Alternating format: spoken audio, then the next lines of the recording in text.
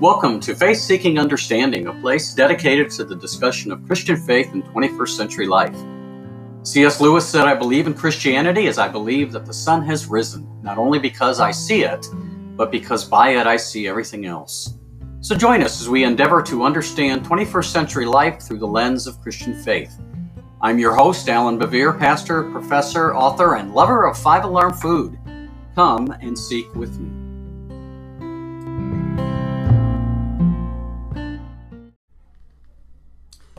All right, everyone, welcome to another Faith Seeking Understanding. I am Alan Bevere, your host. I am a pastor, retired, a professor, a Bible moth, a theologian, an exile, and a peddler of hope. And I am the self-appointed Anselm of Canterbury Chair of Podcast Theology and Culture at Faith Seeking Understanding University, a made-up institution of higher learning where all seekers are invited to ponder profound things free of charge. And Dr. Pidge Bannon, welcome again. Thank you. It's good to be here. It is. It's good to be with you. And this is our last episode podcast of Bonhoeffer. Oh my gosh. Yeah, it's been fun. It's been a great journey. It's been a fun journey with really Bonhoeffer. Yeah.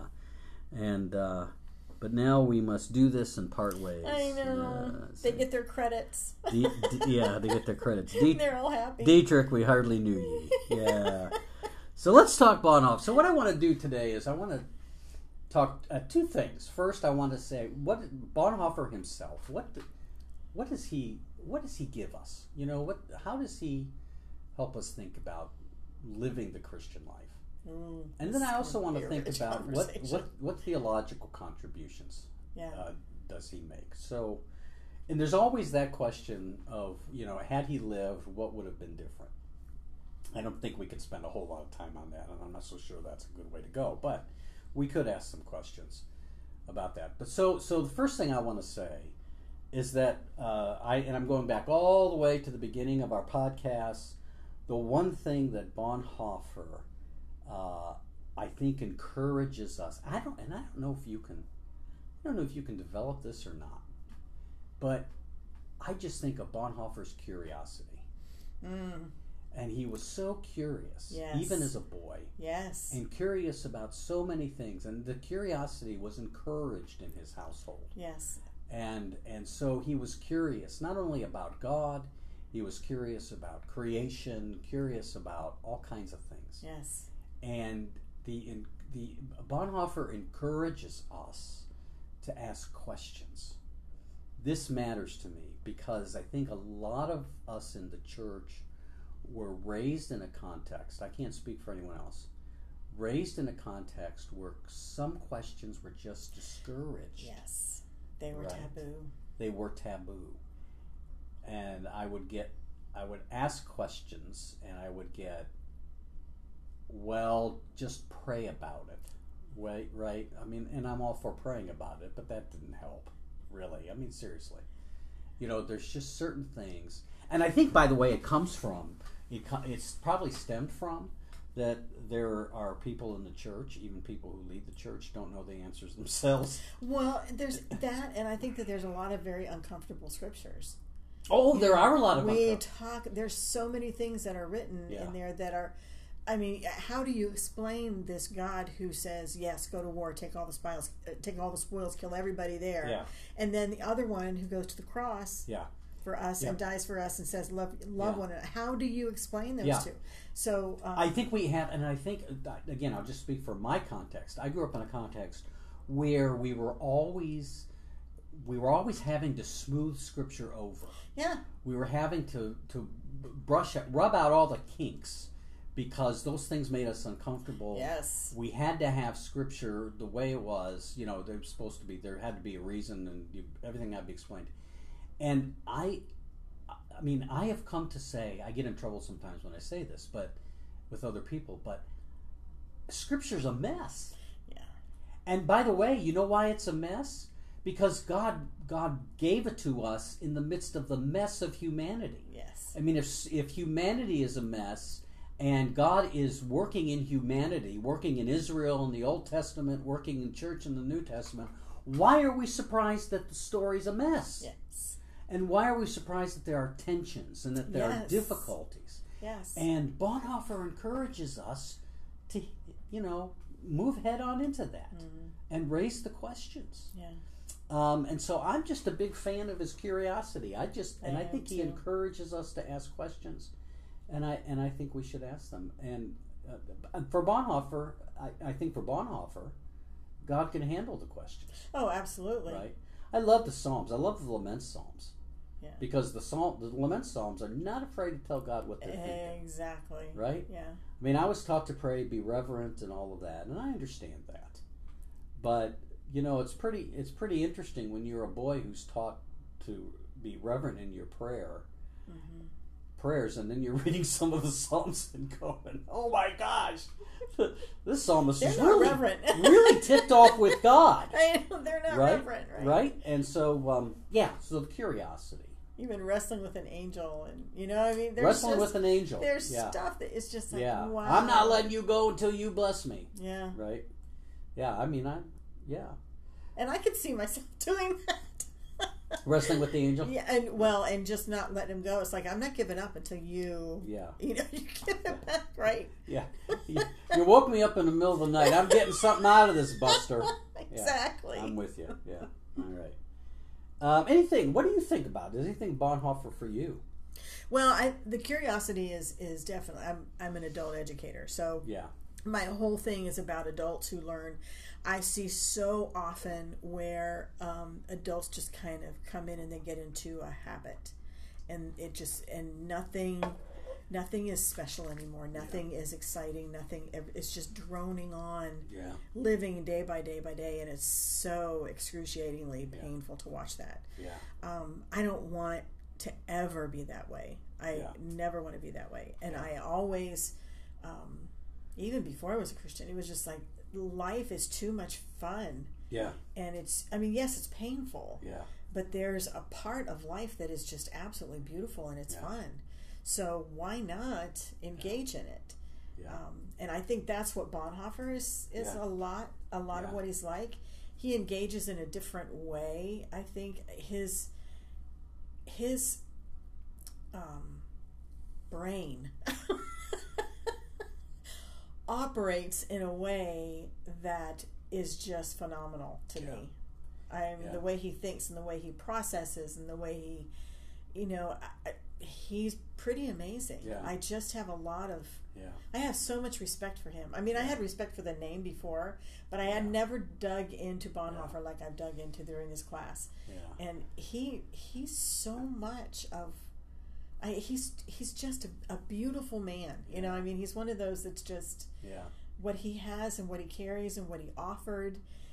The way he behaved in prison is just amazing. Blows me away. I mean, that blows me away. So I'm overwhelmed. Yeah. In a way. And not only is he curious, but he's an adventurer. I mean, he's curious and he wants to do something about it. I mean, what can you say about a guy from Germany who wants to drive from New York to Texas so he can see Mexico, borrow a friend's car, and he doesn't even know how to drive? Yeah. I mean, this is a scene from a movie. Yeah. Right? Exactly. Yeah. Exactly. It's wonderful. Yeah.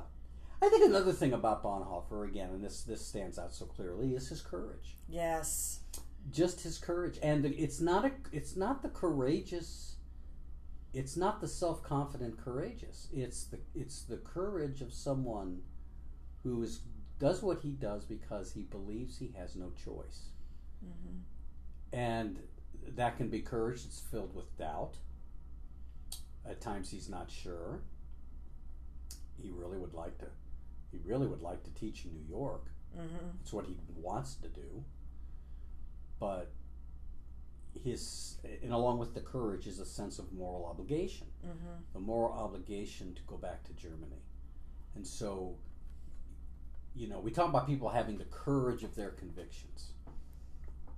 He's got certain convictions about what he should do, and he has the courage to follow through with it.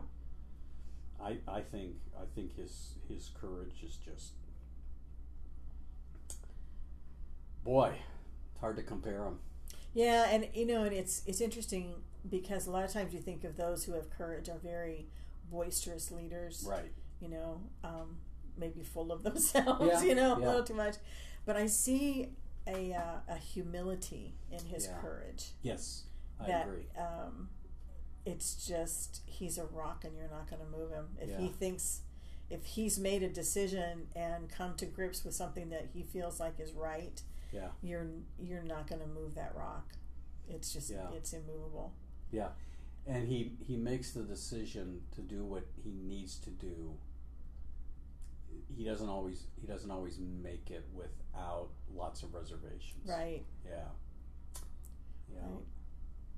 I also saw him as a shepherd. I mean, even from day one when he was younger, he was taking care of his sister. Making sure that his sisters had what they needed, and he just took care of everybody. Yeah. And he's a young pastor. Yes. He's teaching these other pastors at the underground seminary. And that he's in many ways he's a contemporary of theirs in reference to age, and yet they're looking to him for wisdom. So he seems to have a kind of innate wisdom. I don't know if that makes sense, but he sort of has an innate wisdom in him that even people almost a gift. It's a gift. Yeah, people look to him to offer, and so. And he offers. And he offers it. Yeah. He offers it. He's willing to do it. Yeah. Yeah.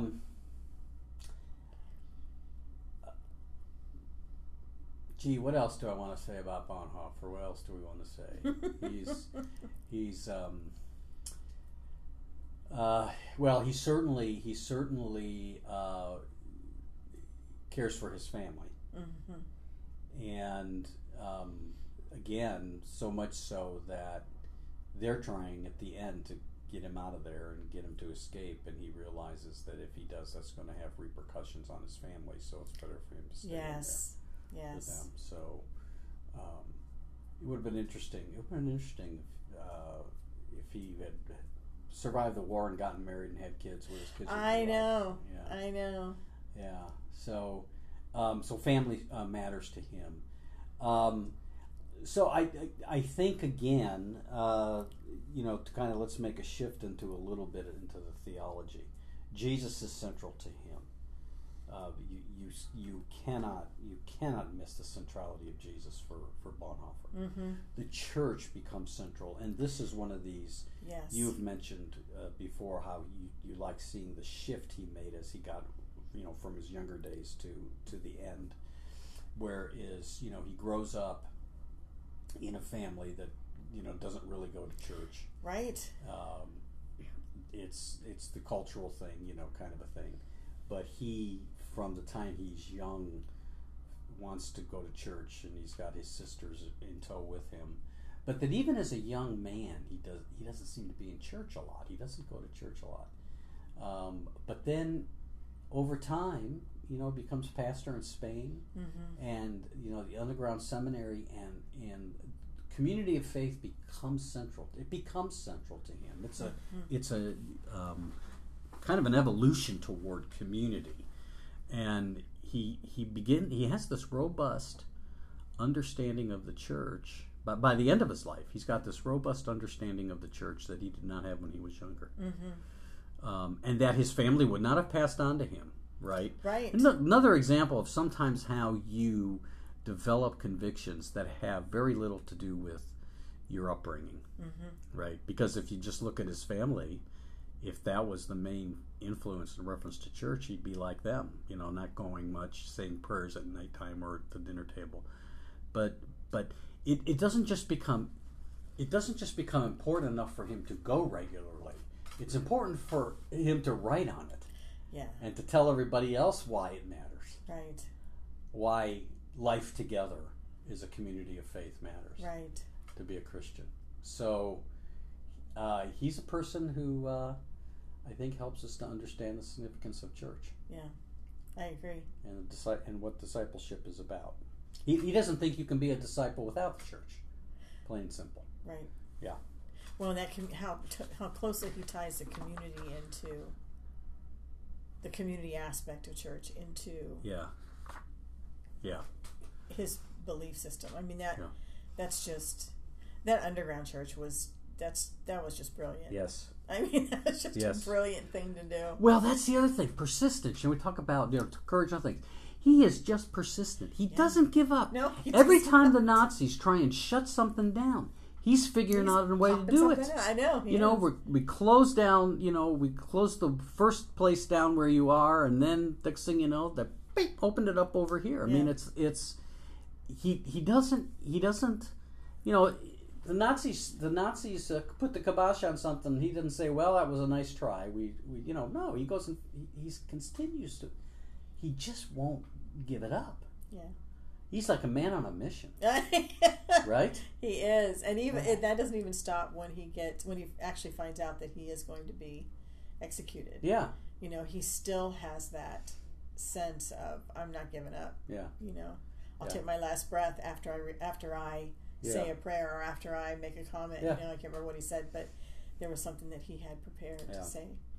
So he's.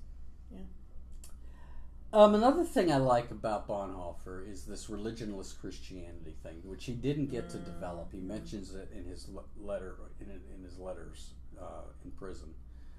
But the idea again that the mission of the church, Christians need to take the message outside of the walls of the building. This is what he means by religionless Christianity.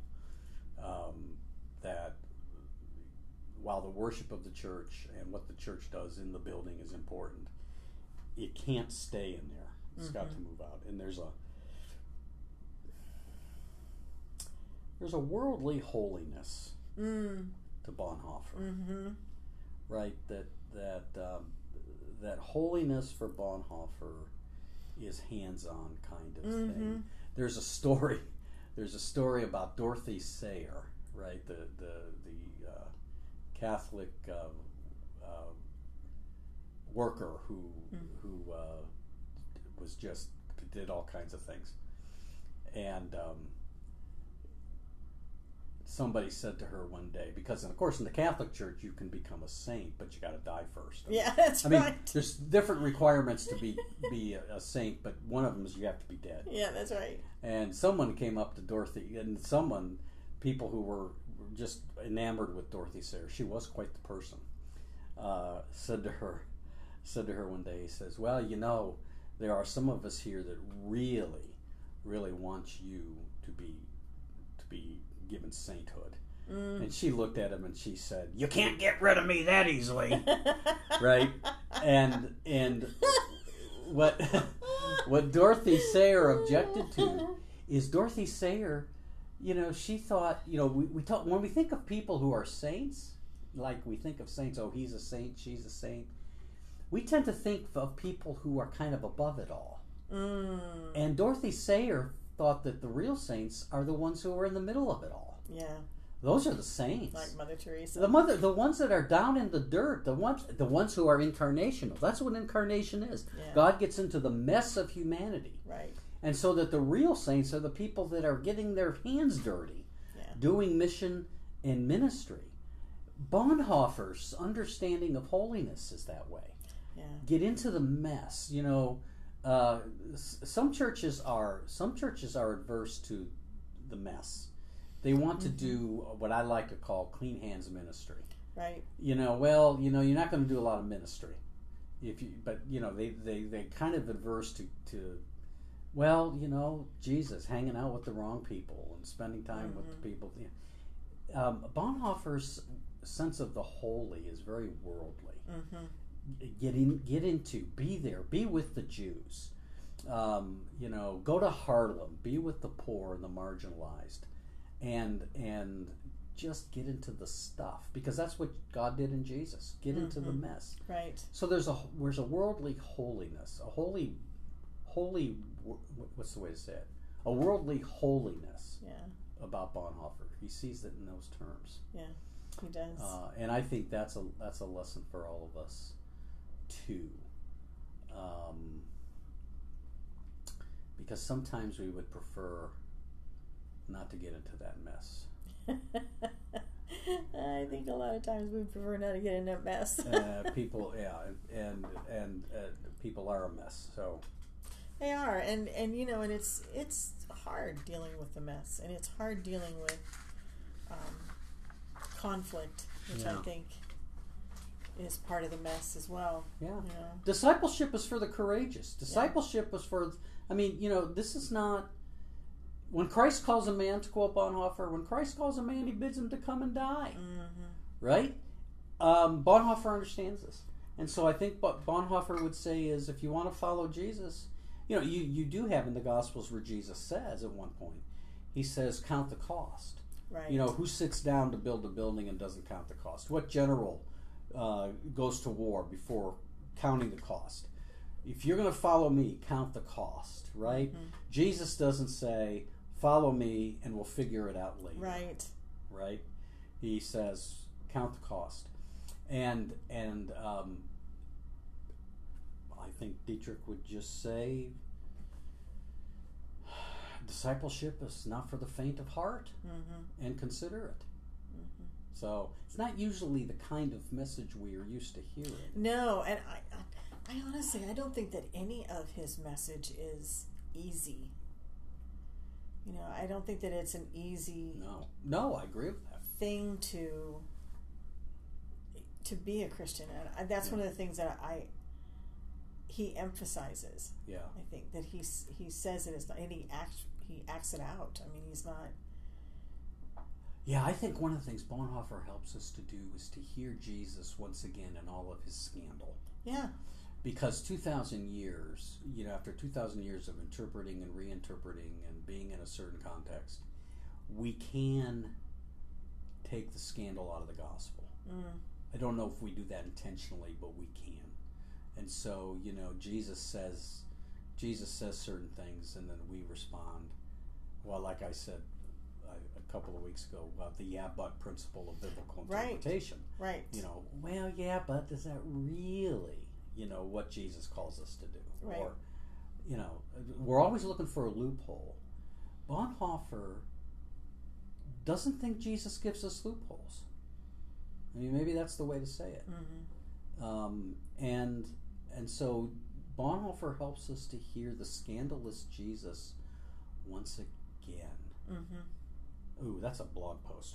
That is a blog post. I have to write that down. I'll have to blog on that. Yeah. The Bonhoeffer helps us to hear the scandalous Jesus once again. Yeah.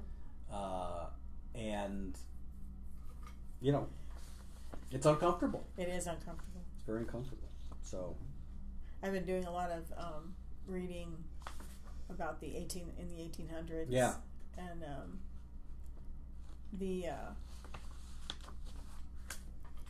the positions, the placement of society, and how that interacted with society, and how that, and I see a lot of that comes back. You were talking about in the church where we don't really want to hear that stuff. We don't want to hear the nitty gritty. Yeah. And it was the same in the upper echelon. Oh, yeah. They wanted everything really pretty, so all the servants and everybody else did all this stuff to make everything pretty. But I don't want to hear about any of the stuff that goes on downstairs. I don't want to, I don't want to see the kitchen. I don't want to see the, cleaning the silver. I don't want to see. I just want the pretty silver. Yeah. I want the final prep of the meal in front of me. And that kind of stuff. And I think that in some ways has been so embedded in our culture that we have a very difficult time to break away, and we're still trying to break away from that. Yeah. And yet still trying to go to it as well. So there's still this clash of what's right. Is it right to stay up there and make everybody pedal to my needs, or are we doing this, and are we all people are truly equal, and all people do have a say, and all people do have we respect everybody's points of views and stuff like that. So good point. So that's a good point. Yeah. And we talk about how Bonhoeffer just is very direct. I think about too, the one thing we've said about him is his ecumenical character, how he loves worshiping. Mm-hmm. He loves Catholic worship in Italy. When he goes there, he met the Pope. He met the Pope. He met the Pope and was unimpressed. Yeah. Well, with the way the Pope behaved with Mussolini, he probably read the Pope correctly, particularly that Pope. Mm-hmm. But he's with the Black Church in Harlem. And was very impressed. He's got this ecumenical spirit, but at the same time, he's very critical of the ecumenical movement. He is. You're doctrinally. This is a mainline problem. We've talked about evangelicalism. The mainliners, we mainliners, when it comes to ecumenism, we are doctrinally squishy. We're squishy. We don't want doctrine to get in the way of our unity. Can't we all just love Jesus, right? I mean, it's okay. You got to insist on the Trinity. You got to insist on this view of sacraments. No, can't we just all love Jesus? Have one big ecumenical group hug. I'm exaggerating now, but it's there. It's there. Yeah, we just all be. And Bonhoeffer's just like he was critical at Union Seminary of the doctrine there, or the lack of emphasis on doctrine. Right. Bonhoeffer knows that it's doctrine that gives coherence to the faith. Exactly. And so he's critical of the ecumenical movement. He knows that the sentimental, squishy unity isn't going to get the global church through tough times. Exactly. And so he's critical of it. I had a professor in seminary who said the ecumenical movement was a whole bunch of bishops trying to figure out how they could all be one church without a whole bunch of them losing their jobs. A little cynical. But listen, I believe in ecumenism. I'm big on the ecumenical movement, but I say you can't jettison what makes you right in order to have unity. Right. Yeah? So you got to do the hard work, Bonhoeffer would say. Right. You got to do the hard work right of coming together and hammering that stuff out. Yeah. So he's got an ecumenical spirit about him. Mm-hmm. But he is not. But his understanding of what it means to be ecumenical is deep. Mm-hmm. It's profound. Yeah. And I think Bonhoeffer helps us with that. So you heard it here, folks. Doctrinally squishy. Doctrinally squishy. Yeah, doctrine gives coherence to our faith. It really does. It helps us make sense. It makes doctrine, to use an image, doctrine is the house in which the church lives. And we need it. Yep, we need it.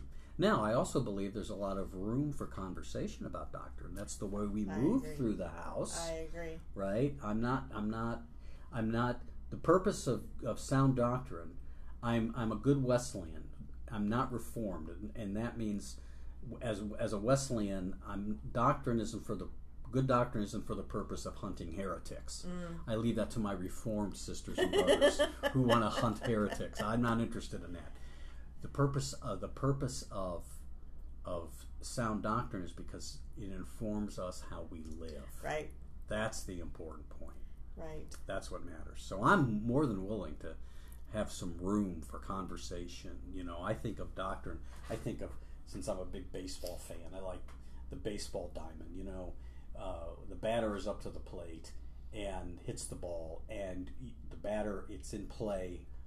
There's a big field where it's in play, right? Mm-hmm. The foul lines, and if the batter hits it anywhere within the field of play, it's fair.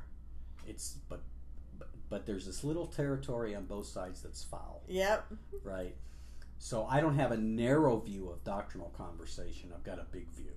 You can hit the ball, you can hit the doctrinal ball anywhere in the field. Right. But you can't step over into the foul territory, and that's what you got to watch for. Yeah. But I think it matters. So, yeah, I think being doctrinally squishy is not a good thing. Yeah. So, all right. What else? Anything else Bonhoeffer helps us? We touched a little bit on creativity, but I think he was an incredibly creative mind. Yeah, very, very unique problem solver. But there are several things. The underground church, really, I thought that was just brilliant. Mm-hmm. But there's also ways, when he was in his first pastorate, that he, they were kind of surprised that he was as successful as he was in the first pastorate. But a lot of time he spent with the kids too. I mean, it wasn't just I think he spoke like one time a month, and the other time he was with the children. Mm-hmm. So it's like he never lost sight of who his congregants were. Yeah. You know, and who the important people, because I believe that the ones that need our protection are the most important people in our church. Yeah. So that means the little ones. They cannot make the decisions, and it's our responsibility to protect them. He never lost sight of that. Yeah. And who would have imagined? I mean, could you imagine being at your church and saying, we've hired a guy to be our children's director, and he has 2 PhDs? Yeah. What would the average response be? Yeah. Really? Right? Because nobody who has 2 PhDs and is an academic egghead can relate to children, right? Yep. I mean, that's kind of the stereotype. Yep. And yet, look what he does. Well, and it even, there's some quotes in there, too, where he says, look, if I can't explain a complicated doctrine or theological stance to a child, what good am I? Yeah. Basically is what he said. What does it mean? So, how to explain it. Yeah. So he's creative. Very creative. And he is, along with that, too, he's personable. I mean, we have to remember that he is personable. When you can grow the youth group the way he did, and anyone who's spent any time in ministry, and I've spent time in ministry, and I've had youth directors, if the youth plug into the director, they're there. Now, there's obviously a danger in that. You have to be careful, but you also have to have somebody who the kids will respect and admire, right? Who will go to, who see a certain kind of wisdom there. Mm-hmm. And Bonhoeffer is able to do that. I kind of get the impression, now maybe I'm wrong here, Pitch, but he goes to Spain. Mm-hmm. And he starts working with the kids, and things work out real well, obviously. I tend to get the impression that Bonhoeffer himself is a little surprised at first by that. Right? Yeah. And not because he doesn't like kids, but because he's never grown up in that context. That everything he's been in academia, right? And so he starts working with kids. He's probably, he might have a little fear and trepidation. I would. And yet he finds out he's really good at it. Yeah. So, how great. Yeah. Okay. Well, this has been great. This has been so much fun. I have enjoyed this, Pigeon. I thank you for being here to have the conversation. Oh my goodness, I appreciate so the opportunity to do this with you, Alan.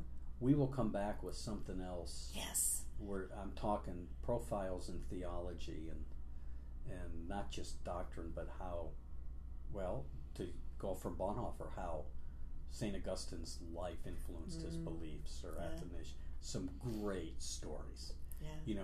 Like stories of Bonhoeffer wanting to drive to Texas when he can't drive. I mean, there are some good stories throughout the history of the church of these great theologians who helped us think about the faith and yet came to certain things out of their own lived experiences.